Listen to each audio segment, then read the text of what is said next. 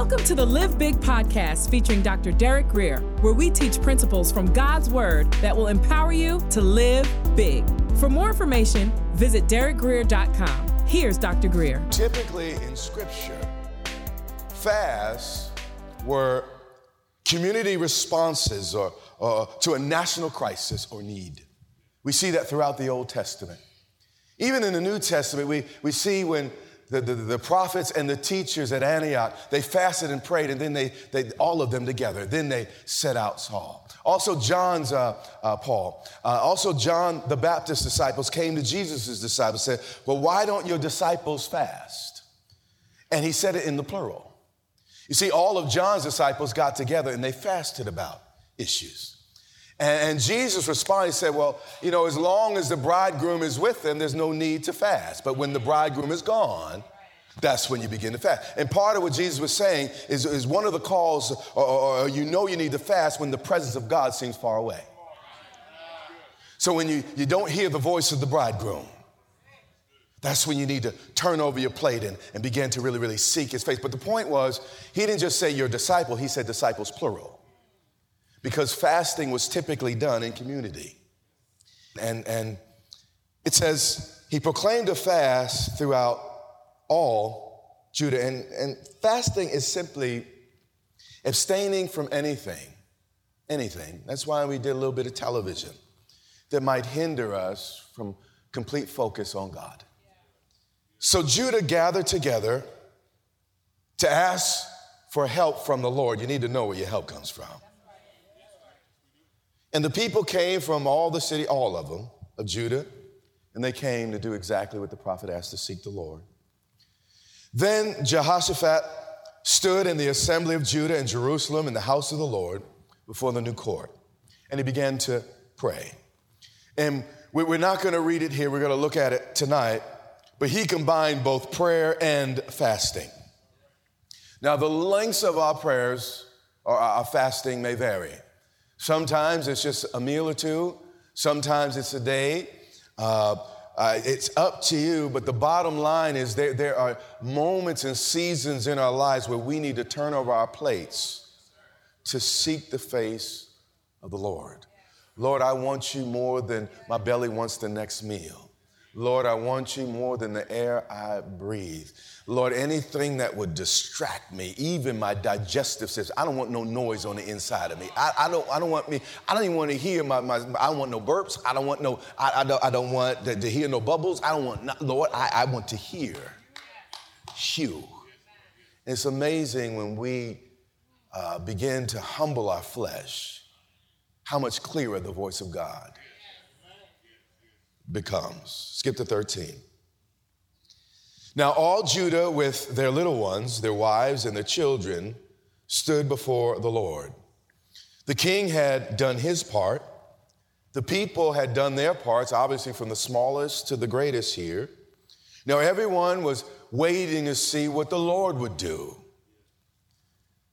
Then out of the pregnant pause, out of the silence, not in the wind, not in the earthquake, not in the fire, but in the still small voice, the Spirit of the Lord came upon Jahaziel, the son of Zechariah, the son of Benaniah, the son of Jeiel, the son of Mattaniah, a Levite of the sons of Asaph.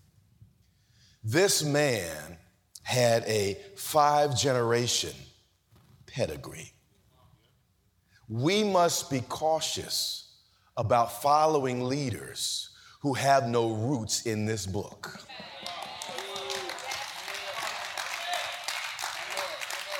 See, a lot of your problem is you're more Republican and more Democrat than you are a follower of Jesus. That's what's wrong with the country. Listen, there are 400 million people in this country. And we're going to blame the president. Who put the presidents, plural, this one and the last one in office? We did. If my people, called by my name, would humble themselves and pray, seek my face, turn from their wicked ways, I'll hear from heaven and heal the land. The problem is not the government, it's the people. It's the people. I'm way off. I'm about to step in something. My prayer every election season, Lord, don't give us the government we deserve. We get what we vote for. You know, later this year, I think I might even do a whole series on this. Because I think it's time, because we're crazy. The church is sleeping, and that's why the nation's going right to hell. So, I'm not going to teach you from a partisan lens. I'm going to teach you from the book. Okay? And we're going to make righteous decisions together to help change our communities and our nations. How about that? Hallelujah. Hallelujah. Amen. Amen. All right, verse somewhere, 15. The prophet said, listen, all you of Judah, that's why you need to be in church to hear. And you inhabitants of Jerusalem, and you even King Jehoshaphat, thus says the Lord to you. When I'm in a crisis, I don't need yet another opinion. In fact, everyone seems to have an opinion, especially those who shouldn't. When I'm in a crisis, I need to get around people who can hear from God, people that know the voice of Jesus in the midst of it. In fact, I don't want to go to the church where the pastor just pull out his favorite message that he just got out of Time magazine. I need a pastor that's on his face listening to God about what the people need to hear. Not what they want to hear, but what they need to hear. Preaching my stuff off.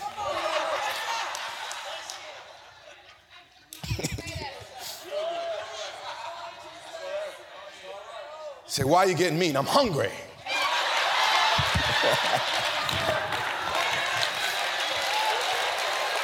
Give your pastor some food, he'll be sweeter.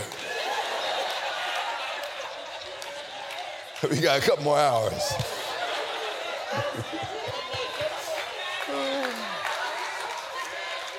The prophet said, do not be afraid. This was not a suggestion or a question. He said, do not be afraid, nor dismayed because of this great multitude. For, you see, the prophet didn't deny the problem. He said, you got some great trouble just 15 minutes down the road. But what I do need to do is give you some perspective. For the battle is not yours, it's God's. So, again, he didn't deny how bad it was. He just reminded them that this is not about how strong you are, but about how strong your God is. You see, sometimes I get anxious and worried because, I'm thinking about how strong I am. And that's my problem. That's why the Bible said, let us magnify the Lord together. Sometimes my problems seem to enlarge and my image of God begins to shrink. And I have to remind myself and in my own mind magnify the goodness and the strength and the power of God. It's not about me, it's about him. Because my God still knows how to knock a joker out. God knows, he still knows how to get a job done. He still knows how to bust a brother up. He knows how to do it in a way, by the way, he can't get arrested.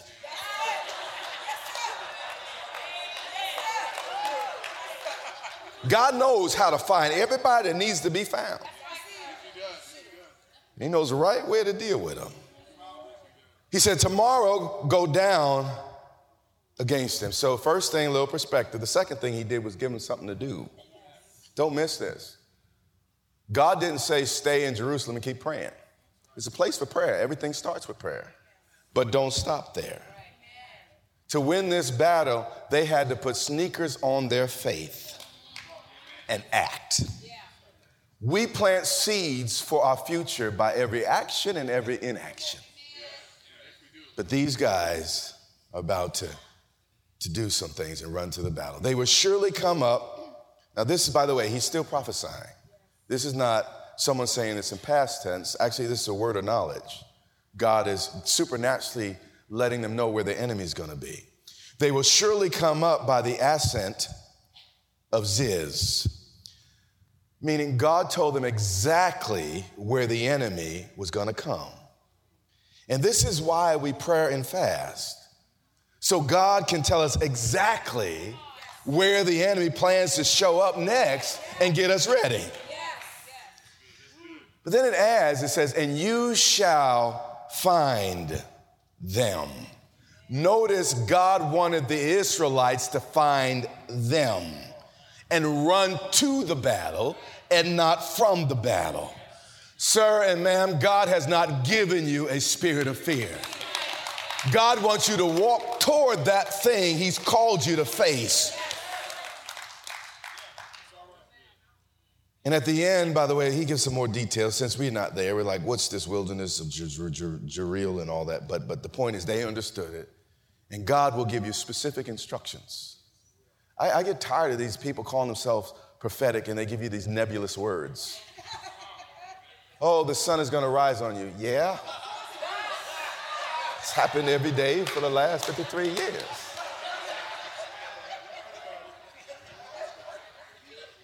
God's about to bless you. I've been blessed for a long time now. Maybe really speaking for God, would you give me something a little more specific? Would you really give me something with a little more of God's reputation on the line? It don't take faith to say, you know what, the sun's coming up. It does take faith to say it won't. It doesn't take faith to say, you know what, God gonna get you to the place you're going. It does take faith to say by this time tomorrow. Okay, I lost you. I lost it. He said, you will not need to fight in this battle. And in order for that to happen, God only required three things. Three things. Number one, position yourselves. In other words, station yourselves. Get in a church, stay in it. Stay in it. That went right over your head. I need you to steel your resolve, plant your feet, set your heart, and take a posture of expectation. I'm not talking about wishbone, but backbone. I'm talking about expecting. This year, I believe something great's gonna happen. Matter of fact, something's too nebulous. That thing God, I believe my body's healed this year. I believe I'm coming out as financial ruin this year. I believe my baby's coming back to God's house this year. You hear what I'm saying?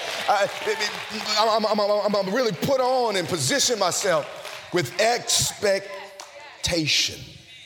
Earlier this year, I was being critical of myself like I typically do. And the Lord actually spoke to me, said, just be confident. You're doing a lot better than you think. Just keep moving forward. And when He said that, I immediately thought about Peter. Peter was actually walking on water.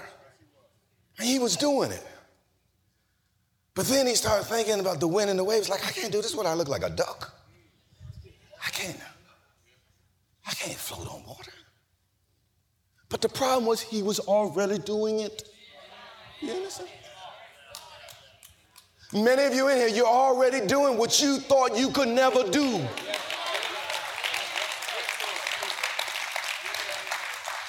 Some of your marriages, you didn't think you were going to make it, but you in this year. You're still married, you're still together. Some of y'all finally living halfway right. I know it ain't all the way, but halfway right. But you didn't think that was possible. You're doing it. You're doing it. You're doing it. You're doing it. Just keep walking. Keep walking. Ignore all that. He said, coming, I'm coming. I'm coming. I'm coming. Number one, He said, position yourself. Number two, He said, stand still. This is a word to me. He said, I need you to relax. Don't panic. Be at rest. Recognizing it's not up to you, it's up to me. So, everybody else may be, but I need you to possess yourself. God's got this, and God's got you. So number one, position yourself. Number two, stand still. Rest. Just be at peace. God's got this. God's got this.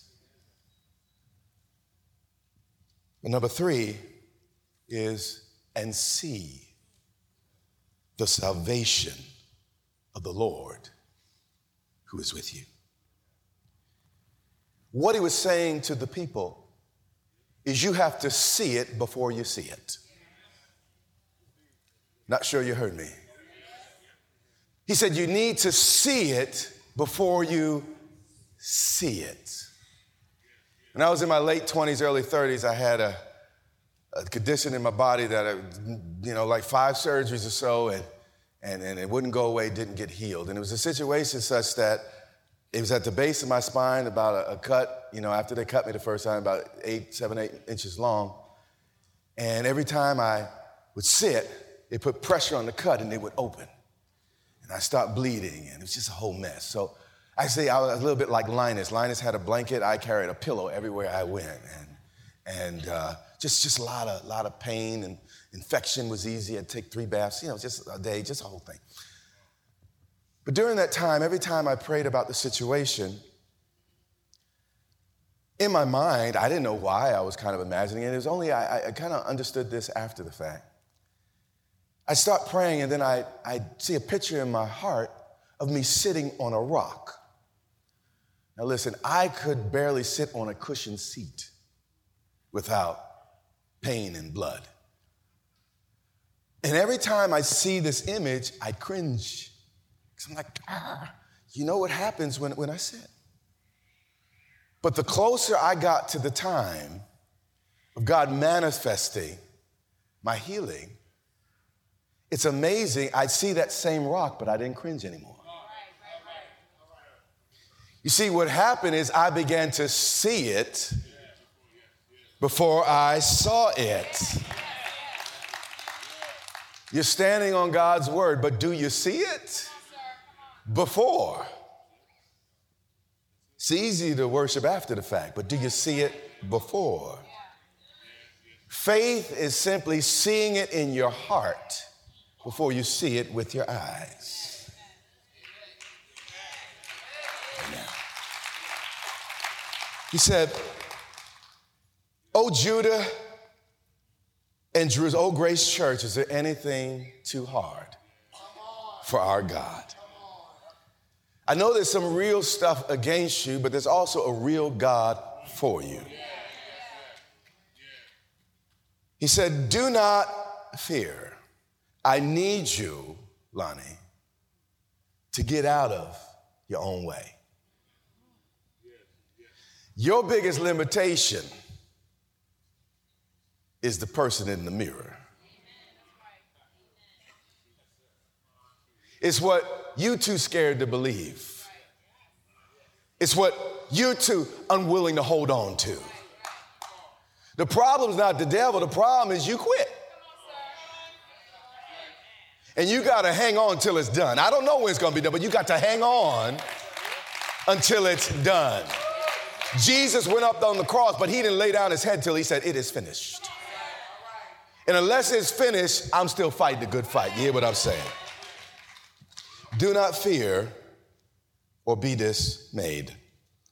Listen, I know more about discouragement than I ever want to learn or know. But I've also learned to stop letting yesterday take up so much of today. It happened. Learn from it. Move on. It happened. Learn from it. Move on. Say that with me. It happened. Learn from it. Move on. That's all God wants us to do.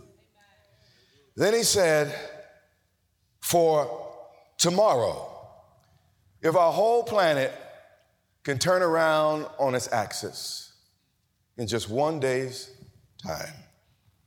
I mean, we could go through morning, evening, afternoon, and night in just one 24-hour period.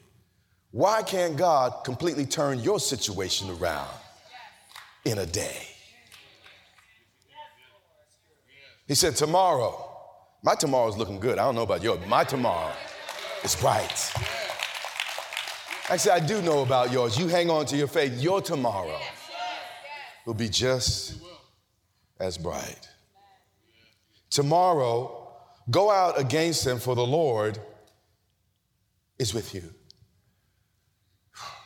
After a lot of years, I finally realized I don't need half the stuff I thought I needed.